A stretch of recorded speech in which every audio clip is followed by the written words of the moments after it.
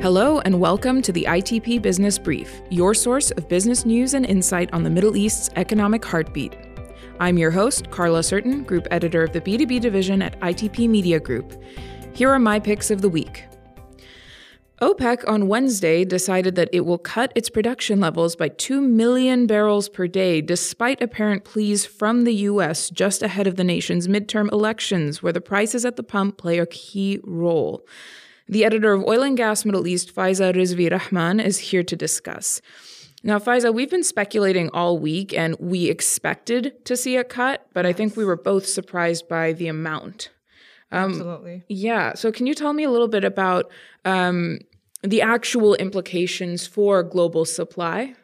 Absolutely. Well, yes, like you said, we were all a bit surprised with that decision. And analysts, Carla, were also expecting somewhere between 500,000 to 1 million. But this decision of cutting production by 2 million barrels per day starting November is definitely a big decision and will impact all markets in a very significant manner. However, it's important to note, Carla, that this decision will have a smaller impact on the global supply than the headline number suggests, the 2 million barrel figure, because several member countries were already pumping well below their quotas, which means they would already be in compliance with these new limits without having to reduce production, actually. But honestly, really looking at the bigger picture, the decision of the largest oil-producing countries, which are the OPEC, including Russia, it's important to note, comes at a time when really much of the world is already battling soaring energy costs. And then there's this whole energy crisis situation in Europe, which the decision will impact as well. It's also important to note, Carla, that oil prices have fallen roughly $80 a barrel for more than 120 barrels if you look in early June. And, like a lot of analysts are also saying that this decision from OPEC is meant to, this is what OPEC is meant to do. It's here to balance, oil markets. So some analysts are saying that really this decision is targeting the oil prices. So it's really nothing to be surprised about. However, White House, I must say, is very disappointed with this decision. The White House actually said in a statement that Biden was, and I quote, disappointed by the short-sighted decision by OPEC Plus to cut production, while the global economy is dealing with continued negative impact of Russia's invasion of Ukraine.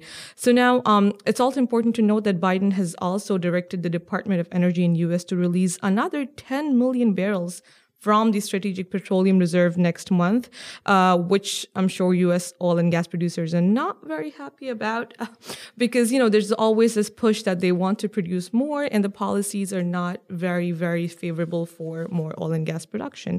The White House also said that Biden administration will consult with Congress on additional tools and authorities to reduce so much control that OPEC has over energy prices. Oh, wow. That's interesting. It'll be interesting to see what those tools are. Yes. Typically the U.S. producers have played sort of a reactionary role in the market. So reacting to existing supply and demand and to OPEC decisions. Yes. So it'll be interesting to see if this has any sort of impact on that, those tools, those aforementioned tools. Right. But as you've said, producers in OPEC have not necessarily been reaching their quotas in any case. So yes. I'm guessing we'll see the biggest cut from Saudi Arabia? Yes, correct. Saudi Arabia has repeatedly also said, Carla, and I think we saw this on Oil and Gas Middle East and KSA over yesterday about how Saudi Arabia has been focusing on the fact that the spare production capacity is limited. And honestly, all the burden of spare production capacity just falls on Saudi Arabia, which is unfair. So both Saudi and UAE authorities have continuously been calling out for more investments in fossil fuels. And they've said that let's not transition to green energy before having sufficient energy in place. So there's always this discussion around not having that. And also one more impact of this decision, like I also said earlier, would be interesting to see how U.S. really responds to this because U.S. Senator Chris Murphy actually said that OPEC plus plans to cut oil production are a mistake, and that, they would reevaluate, and this is a very strong statement, that they would reevaluate the alliance between United States and Saudi Arabia. And U.S. President Biden, as we know, visited about 3 months ago Crown Prince Mohammed bin Salman, and his main one of the main reasons of the visit was convincing Saudi Arabia not to cut back production, because with the midterm elections coming up, the rise in prices would not be good for the Biden administration. Yeah, it'll be interesting to see how this impacts geopolitics and the relationship between the U.S. and Saudi Arabia. Yes. Hard to tell at the moment, really. Anyway, moving on, looking closer to home, still on the energy front, BIA, which is a sustainability company in the UAE, has launched a commercial and industrial waste recycling plant, which uses robotics and an AI system to identify and separate waste. It's part of the Emirate Sharjah's goal to achieve 100% landfill waste diversion this year. And if you don't speak Arabic, BIA literally translates to environment. We've seen a lot of interesting projects coming out of Sharjah, including waste-to-energy plants. So it'll be interesting to see if probably one of the lesser-known emirates in the energy sphere is able to tackle sustainability sooner than its peers.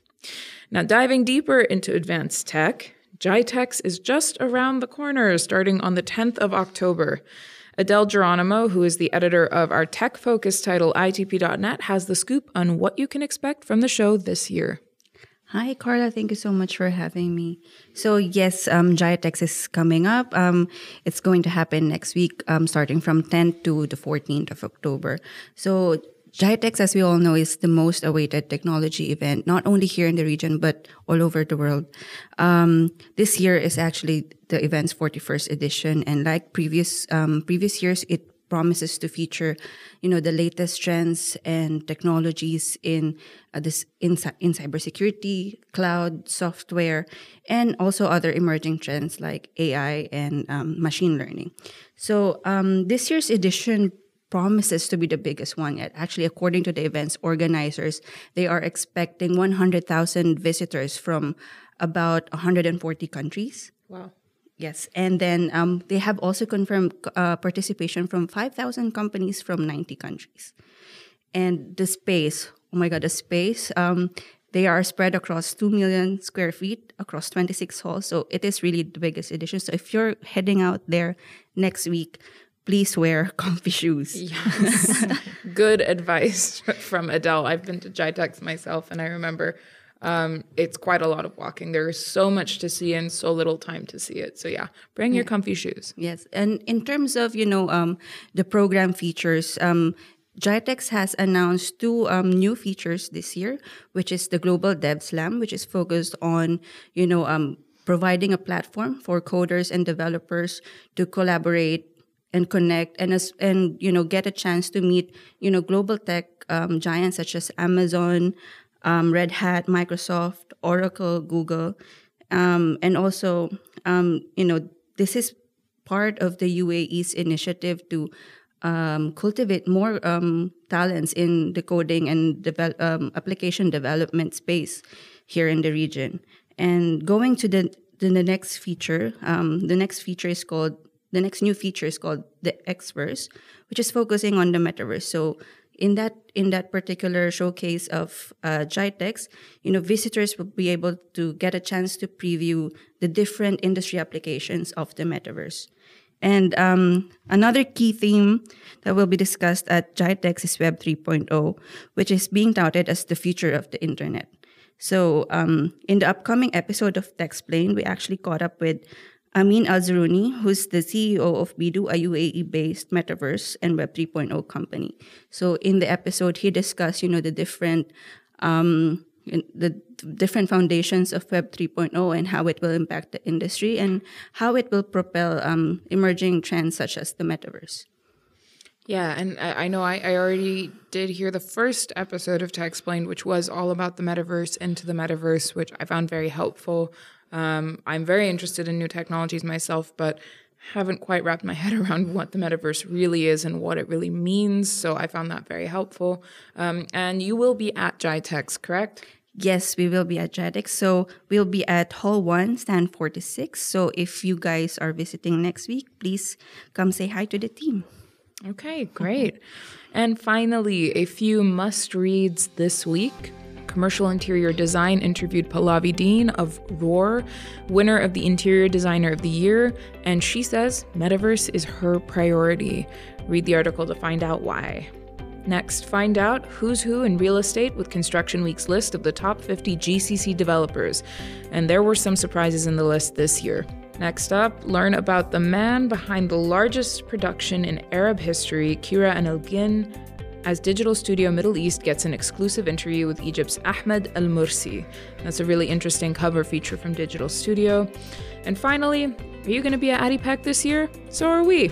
Come and find us at stand AB03. Thanks for listening. If you'd like to learn more about any of the stories mentioned in this podcast, subscribe to my LinkedIn newsletter or simply check the reference links listed for the podcast. Otherwise, until next week.